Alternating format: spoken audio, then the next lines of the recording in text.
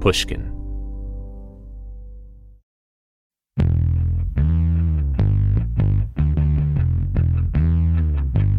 Lucinda Williams is defying convention.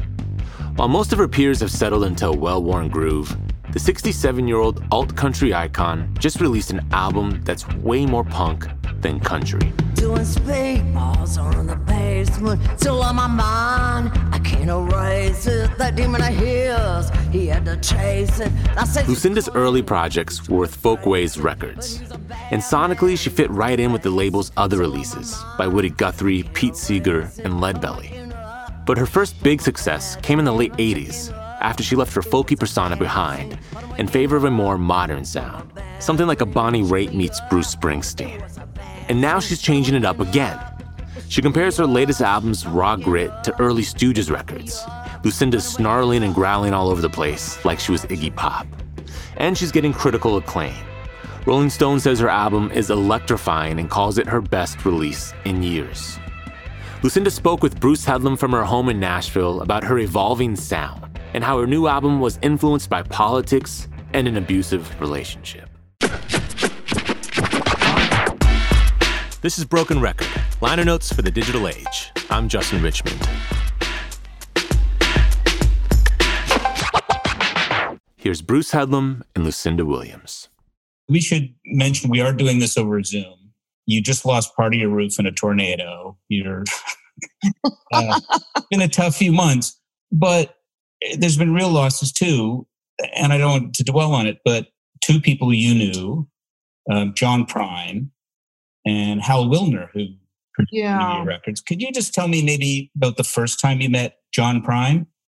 Yeah, well, we found out about both of their deaths on the same day, by the way, which was, the day from hell.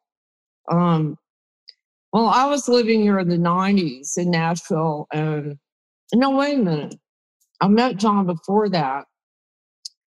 After I first moved to Los Angeles in the mid 80s, and I went to play at it's a famous folk festival in Canada that's been going on for a long time. Oh, Mariposa?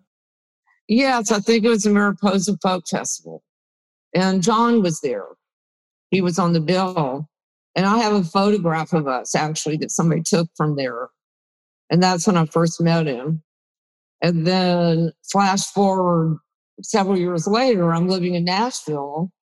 And he was living here. It's a fairly small city, and it was even smaller then. And, so we crossed paths again, and he asked me to open some shows for him. But the story that I always remember that I always love to tell is when John and I decided to try to write together. And so we met for drinks and dinner at this cafe, and then we went over to Old Boy's studio, his studio at Old Boy Records on Music Row at the time. And it was when I was working on the songs for Car Wheels, and I had Drunken Angel I'd been working on forever, and I was stuck with that song. I couldn't seem to finish it. So I thought I would show it to him and see if he had any ideas for it. And so he came up with a couple of lines that were great for a John Prine song, but not, kind of humor, that great, sly, witty humor he had. Right. But they didn't really fit for a Lucinda Williams song. And he knew that. I knew it. He knew it. And we just, the rest of the night, we just laughed and, played songs and, talked until the sun came up. And, it was one of the best evenings I've ever spent, with another songwriter. And of course I sang on a couple of albums with him. Right. A couple of songs on some albums, and, So tell me about, because Hal Wilner produced one of your albums, and Hal Wilner produced the West album, yeah. And that was a shock, because we didn't even know he'd gotten sick or anything. He wasn't in the hospital or anything. It was just Hal Wilner died. So with John, we knew, of course, he was in the hospital and, there was always that possibility, which didn't make it easier, of course. But with Hal, we had no forewarning at all. Yeah. So we should talk. We're going to talk about a lot of things, but we should talk about the new record. It's got a heavy, almost garage band sound. Now you've done that a lot, like Unsuffer Me and Change the Locks. I have done that, and I've wanted to do more of that. For this one, do you write the songs and then get in the studio and think, I know it makes sense?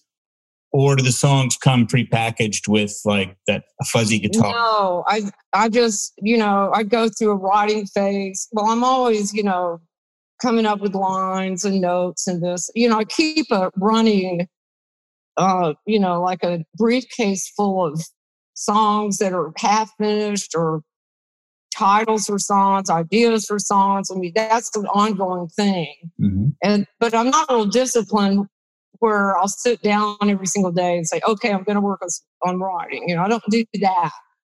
I should do that, I guess, but whatever. I've accepted that about myself, Seems to be working for you, so don't change it now. Anyway, it comes out. I get them out, so whatever it takes. So I get in that writing mode, and then I'm just writing, for like 2 weeks straight. This just all came together kind of magically. I mean, we went in with Ray Kennedy. Ray had invited us just to come in and do a couple of tracks just to see what happens kind of thing. Right. It wasn't like this big official, okay, we're going to do the whole album with Ray at his studio.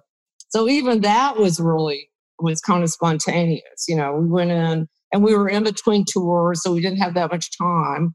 We had a few days in between runs, and we went in and started putting a couple of these things down, and right off the bat, we knew, we got something here, mm-hmm. And somehow Ray he just tuned right into, the sound and everything.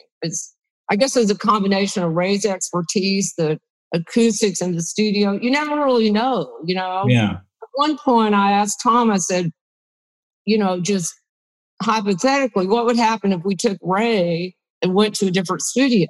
Would we get the same sound? And at one point, Tom said, I don't think we would.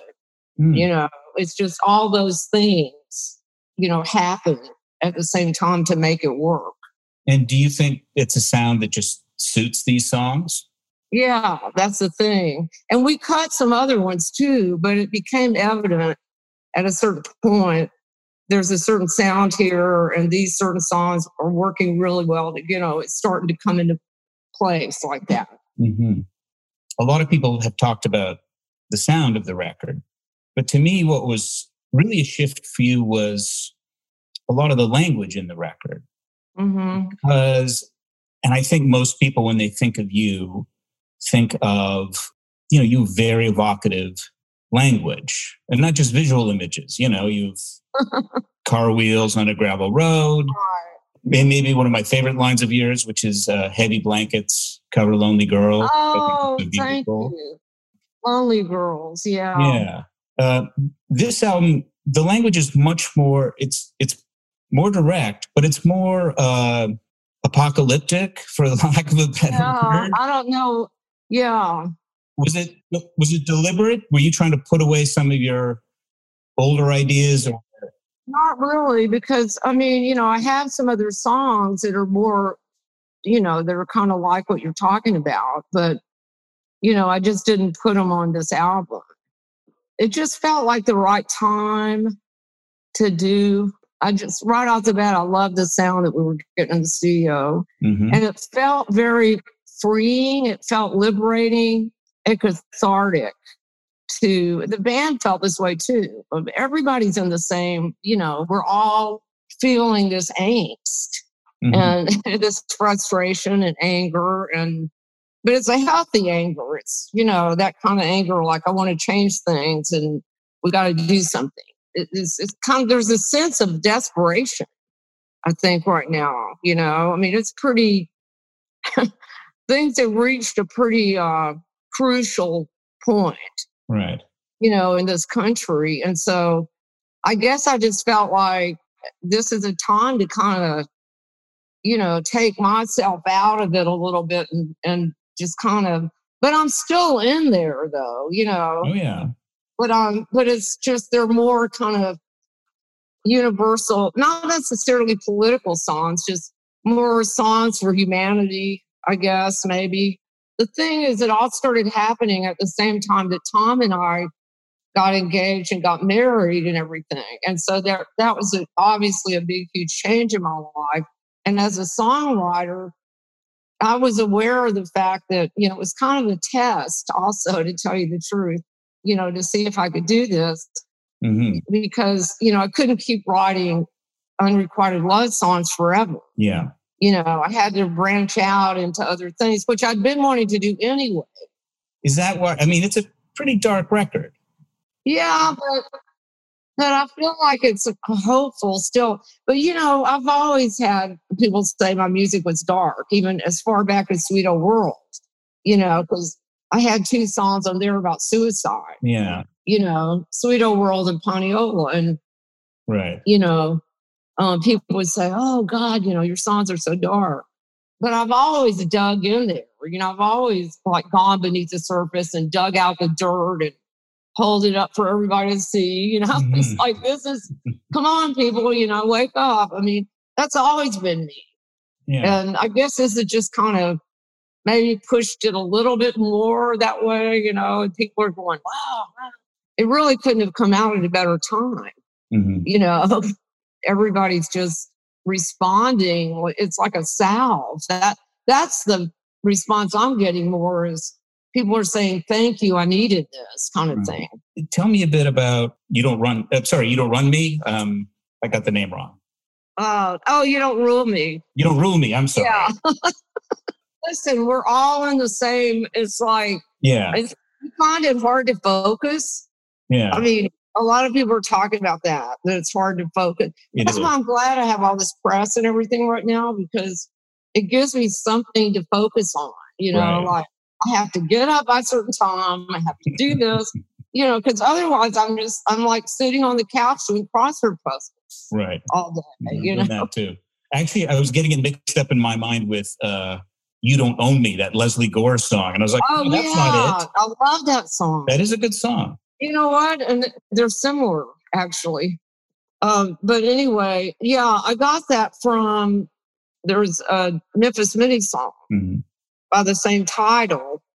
And yeah, I discovered her music a long time ago, back in the 70s. Yeah, you did. You did Me and My Chauffeur on one of your first albums. I recorded that, Me and My Chauffeur Blues, on the first Folkways album.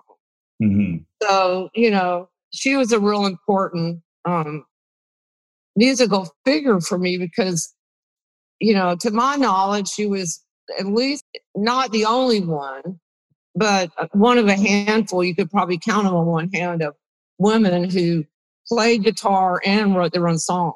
Mm-hmm. And so this is one that she recorded, that her version is more the personal thing, to her man, saying, you can't rule me, you can't take my money too, She always wrote, all of her songs were about all these bad men, who did her wrong and everything. Yeah. So, I kind of made it more topical, I guess, or, This is You Can't Rule Me. Man, I got a right to talk about what I see. Way too much is going wrong, and it's right in front of me. You can't rule me. You can't rule me. You can't take my money and try to rule me too. You might expect me to follow, but I ain't gonna fall in line. I tell you what, this much I know, the dotted line ain't been signed. You can't rule me. You can't rule me. You can't take my soul and try to rule me too. You might beat me, you might cheat me, and try to make me change my mind. You might sick me, you might trick me. I'm gonna tell you one last time. You can't rule me. You can't rule me. You can't take my money and try to rule me too. You won't go and tell me what's good for me. You won't tell me what I'm paying for. The game is fixed, it's plain to see, but I won't play no more. You can't rule me. You can't rule me. You can't take my money and try to rule me too. You can't rule me. You can't rule me. You can't take my soul and try to rule me too. You can't rule me. You can't rule me. You can't take my soul and try to rule me too. You can't take my soul and try to rule me too. You can't take my money and try to rule me too. That's beautiful. I love that dotted line. Yeah, the dotted line Apen song. I love that. I admit, a little bit of me. I went back. A little bit of me wanted that to be in the Memphis Mini version. I went back and looked. It wasn't. Yeah, it's real similar. It's funny how that song and the Leslie Gore song, they're personal songs that sort of become political songs in a way. Yes. Or it's like what Aretha Franklin did with Respect. I love that. Yeah, I love that analogy, that comparison. That's great. When you write a political song like that, or a song that's politically tinged, how is that different than when you're writing a personal song? Are they come easier? Are they harder? I still approach it a lot in the same way. I mean, because I still have to feel like I'm in it and it's coming from me. You know, it's something that I'm frustrated about too. So it's not like I'm separating myself from the song. But I think it is, to me, it's been harder in the past to write political songs or topical songs in the way that, because I always wanted to be able to write one like Masters of War. Right. You know, the Bob Dylan protest songs that I grew up listening to. Mm-hmm. A hard rain's going to fall, you know, times they are changing. And, you know, those kinds of songs. Those are, and, you know, I've taken a stab at it over the years. But to me, like, I don't really call them protest songs. That's why I don't really call them that, because it's more about the suffering of people and humanity and the rights of people. And like I apply the same feelings, or that song, you know, Born to Be Loved. You weren't born to suffer. You weren't born. When I wrote that song, when I sing it, I think about child abuse. Mm-hmm. You know, I think about the rights that children don't have. And these little kids that are, you know, abused and beaten up and thrown into a closet, and, you know, a lot of dark stuff that mm-hmm. that's in that song, but it might not just be right in your face. Right. You know, you do have a very harrowing song on this album about an abusive relationship. Yeah, that was me. Yeah. I used to judge and say, oh, you know, that's never going to be, you know, I wouldn't let that happen, mm-hmm. you know.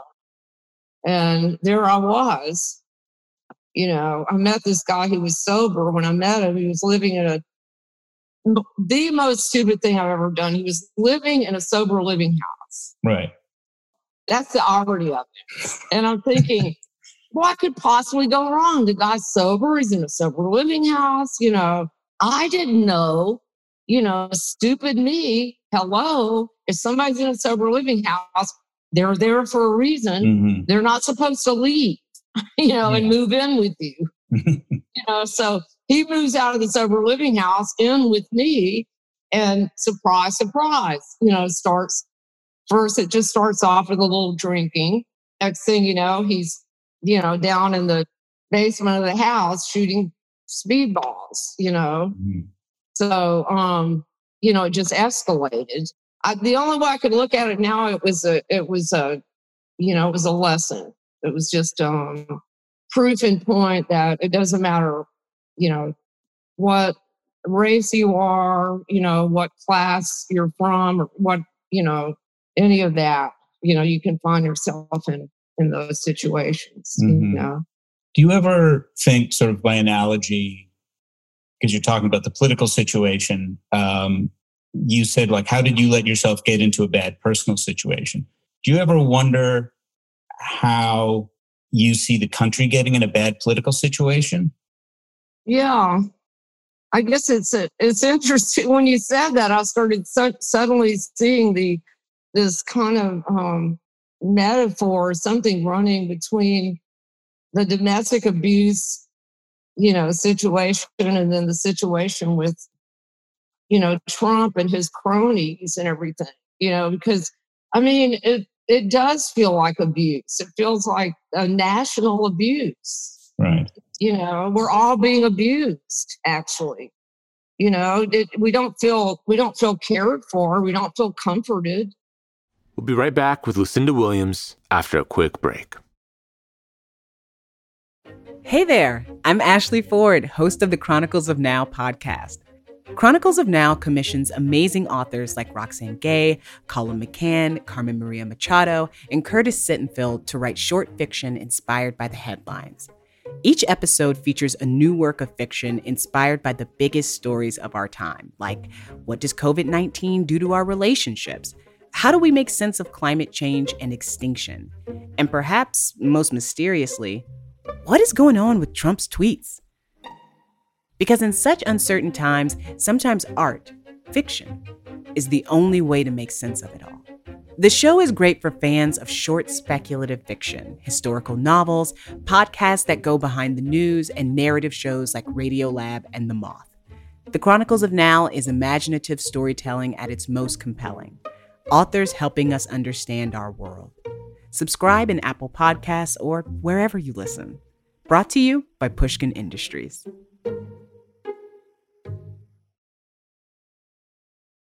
We're back with more of Bruce's conversation with Lucinda Williams. Do you worry that, because your stuff hasn't been explicitly political before, that it's going to turn off some of your audience?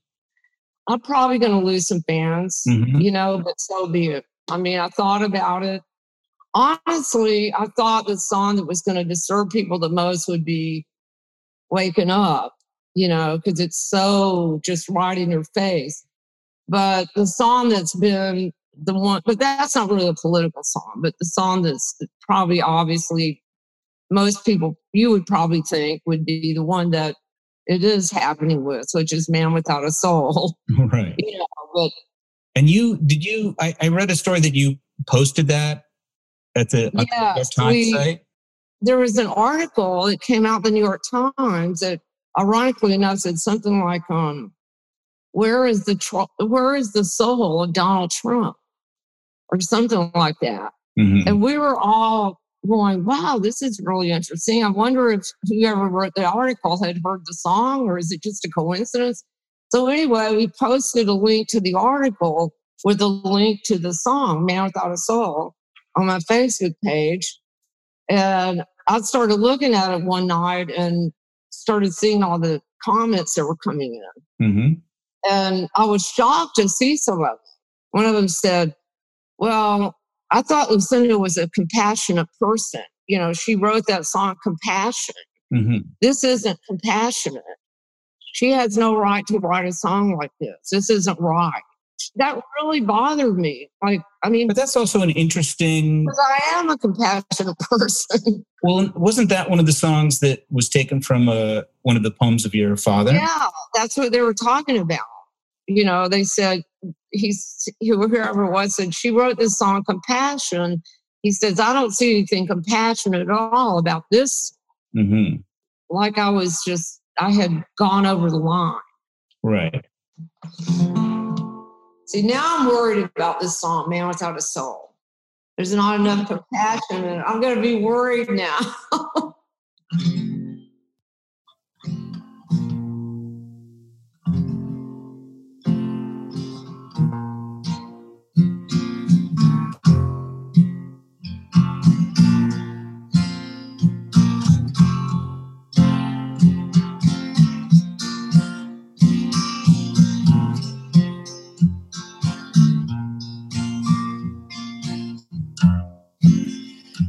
You're a man without truth, a man of greed, a man of hate, a man of envy and doubt. You're a man without a soul. All the money in the world will never fill that hole. You're a man bought and sold. You're a man without a soul. You bring nothing good to this world beyond a web of cheating and stealing. You hide behind your wall of lies, but it's coming down. Yeah, it's coming down. You're a man without shame, without dignity and grace. No way to save face. You're a man without a soul. How do you think this story ends? It's not a matter of how. It's just a matter of when. 'Cause it's coming down. Yeah, it's coming down.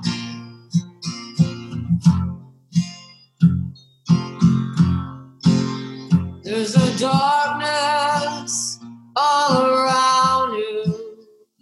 You cover all your hiding. There's no light in your eyes. You're a man without a soul. Now the exits will be closing. A sad life will be exposed. No dealer and no deals. You're a man without a soul.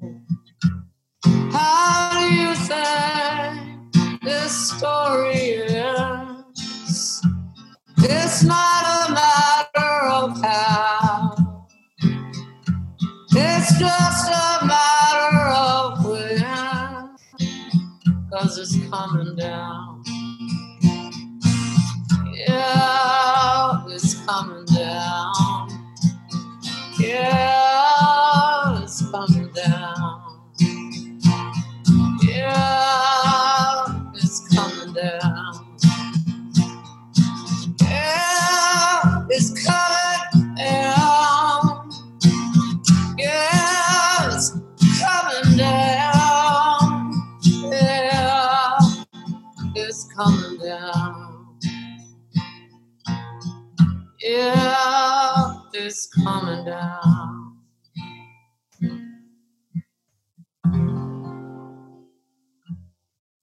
But you should stop worrying. Okay. That song's completely transformed when you do it that way. Yeah. It doesn't, it just tightens around your heart, that song. I know. I like the acoustic version I did of this. The demo version I like better than I like my vocal better on it. I don't know. Maybe I'll put out the acoustic. Do an acoustic version, yeah. Version, it is a different thing. It's a different feel. Yeah. This song was, Tom brought this song to me. He brought the idea to me.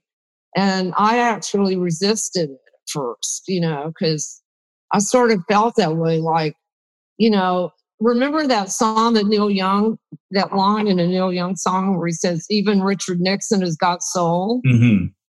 And we talked about it. I said, well, everybody's got a soul.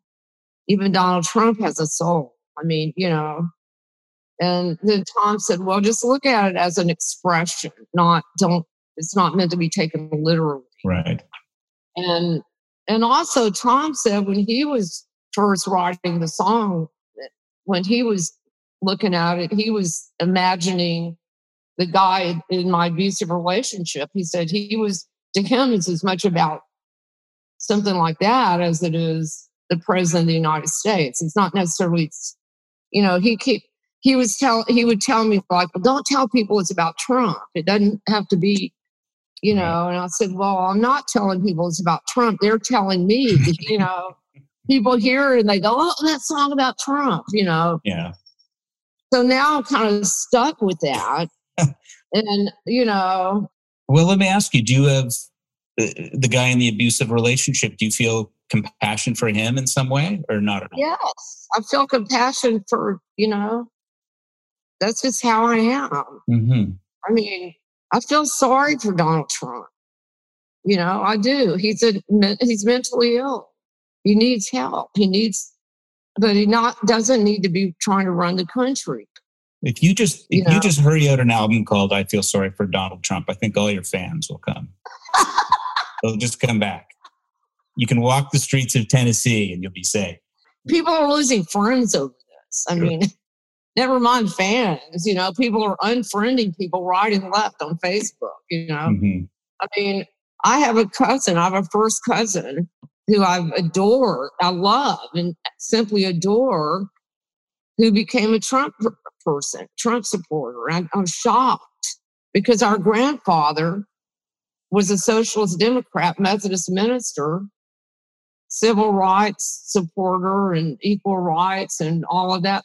That's the family I come from on my dad's side. And here's my cousin.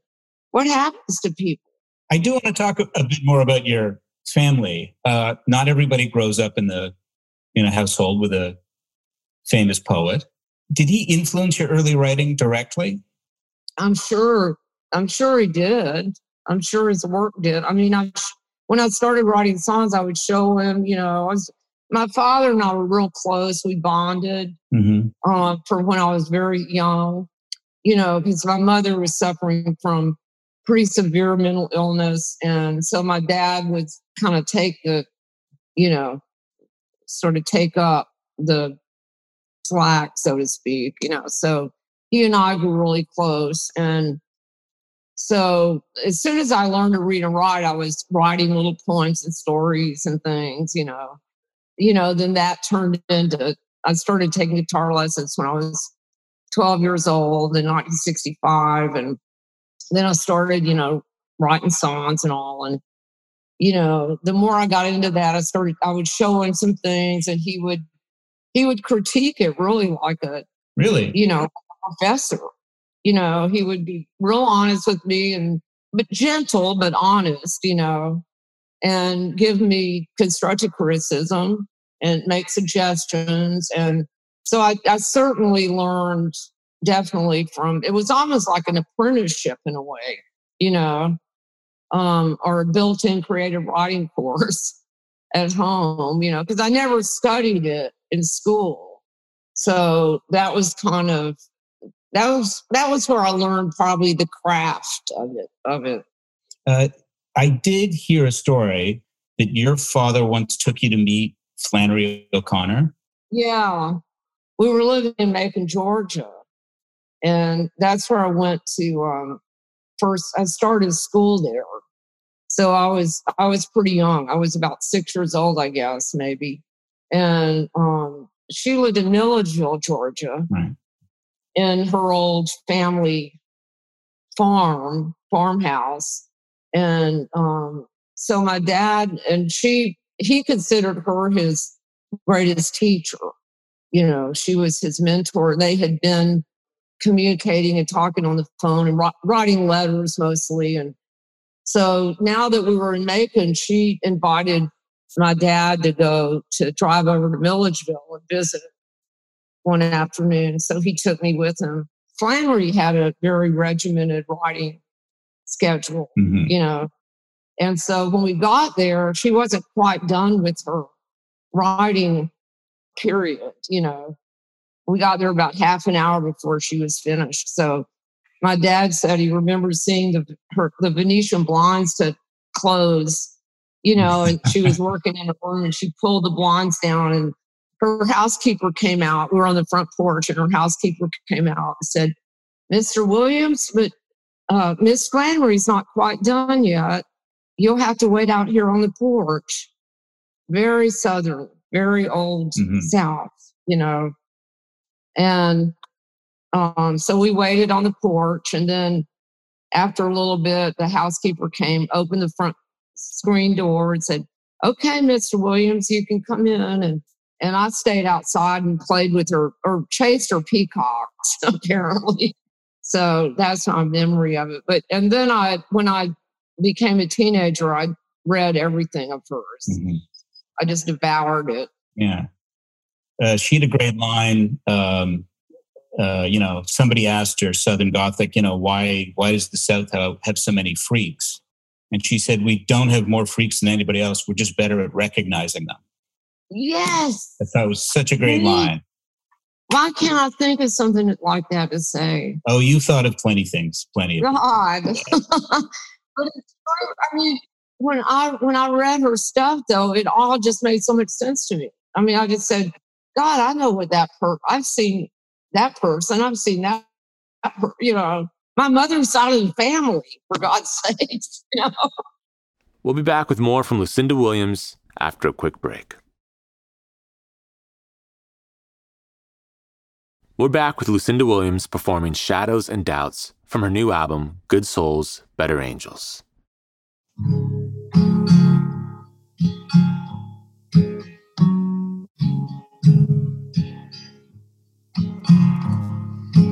How do manage with all you're going through? Look at the carnage you left behind you. You run into dead ends when you don't even try. You cut off your friends when you get too high. And now the press has found you out. One can only guess what this is about. And your so-called friends, they're out to surround you. And all these loose ends are wrapping around you. These are the dark new days, that much is true. There's so many ways to crush you. And you got your shadows, and you got your doubts, and you got your battles, but you fight your way out. Yeah, these are the dark new days, that much is true. And there's so many ways to crush you.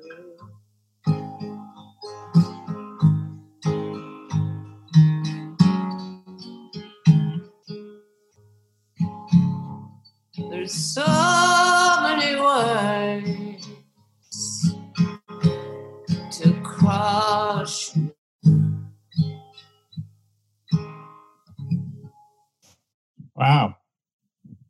That was fantastic. Thank you. Yeah, I'm real proud of that one. Where'd that come from? Well, it's open for interpretation. I wrote it about someone I know personally who was having problems with the whole Me Too movement thing, and had been accused of some things. And, it's the first time I'd known anyone who was going through that. And, nothing had been proven yet. But of course, all the accusations start rolling in and storming in, and, everybody abandoned him. He lost his management, and he was supposed to have an album, or 2 albums were supposed to be coming out, and those got shelved. And I mean, just, his whole world collapsed pretty much. And, he's an artist I've always admired, as far as his artistry. Yeah. And, I was able to, it's a song about compassion again, and it could be about, I think it could be about anybody who's a victim, if you will, of, the press and all of that. People are talking about you, and the misunderstandings that come from with all of that, Tell me about When the Way Gets Dark. Well, that's one of my simpler songs that at first I thought I wondered if it was even good enough, I guess, because it didn't really have those, I guess that kind of depth or something, lyrically. But there's something about it, the simplicity, I think, won out, and I started experimenting with that kind of writing when I was doing Essence, the songs for Essence, because the thing is, like, Car Wheels really set the bar, right? From as far as songwriting goes. And so as soon as I had to start working on songs for the next album after Car Wheels, it was really challenging, because I thought, well, what am I going to do? I'm going to have to always be writing songs of, these narrative involved songs, that some of which take a long time to write. So with Essence, I gave myself permission to kind of just write some of these, like Are You Down? Which is inspired by the music of Sade, by the way. Yeah, is that right? Okay. And it's just like this little simple song. But now when we play it, it's a great live, because the band takes off and does this whole, kind of musical interlude thing, and people are dancing and stuff. And, I kind of have to, every now and then, I have to remind myself it's okay. Every single song doesn't have to be this literary infused narrative masterpiece, like, so, but sometimes I worry about that. Have you been tempted, and I'm sure you're asked this all the time, to do sort of a bigger literary form, like a novel or a short story, or do you like being a songwriter? One time I got asked to, I think actually Roseanne Cash this was years and years ago in the 90s, she was asking the songwriters to take one of their songs and make a short story out of it. Oh.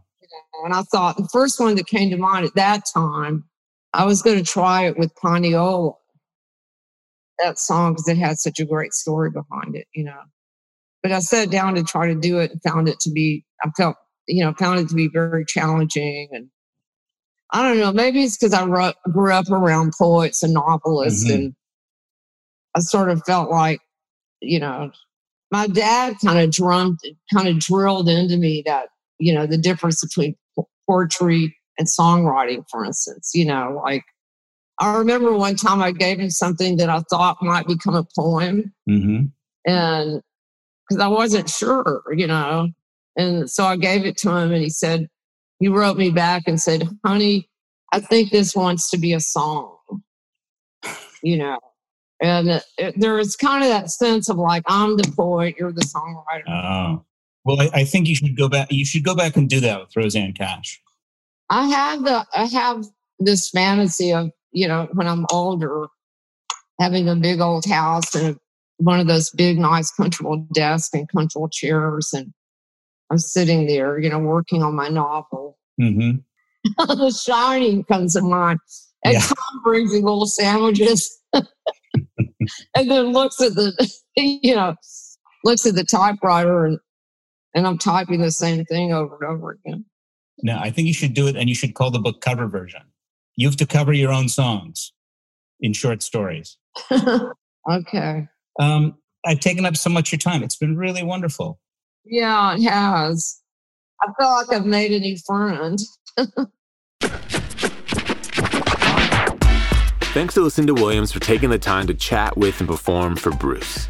You can hear a new album and all our favorite Lucinda Williams songs by heading to brokenrecordpodcast.com. And be sure to check out our YouTube channel, where we're putting up all our old episodes and our new ones, sometimes with bonus content.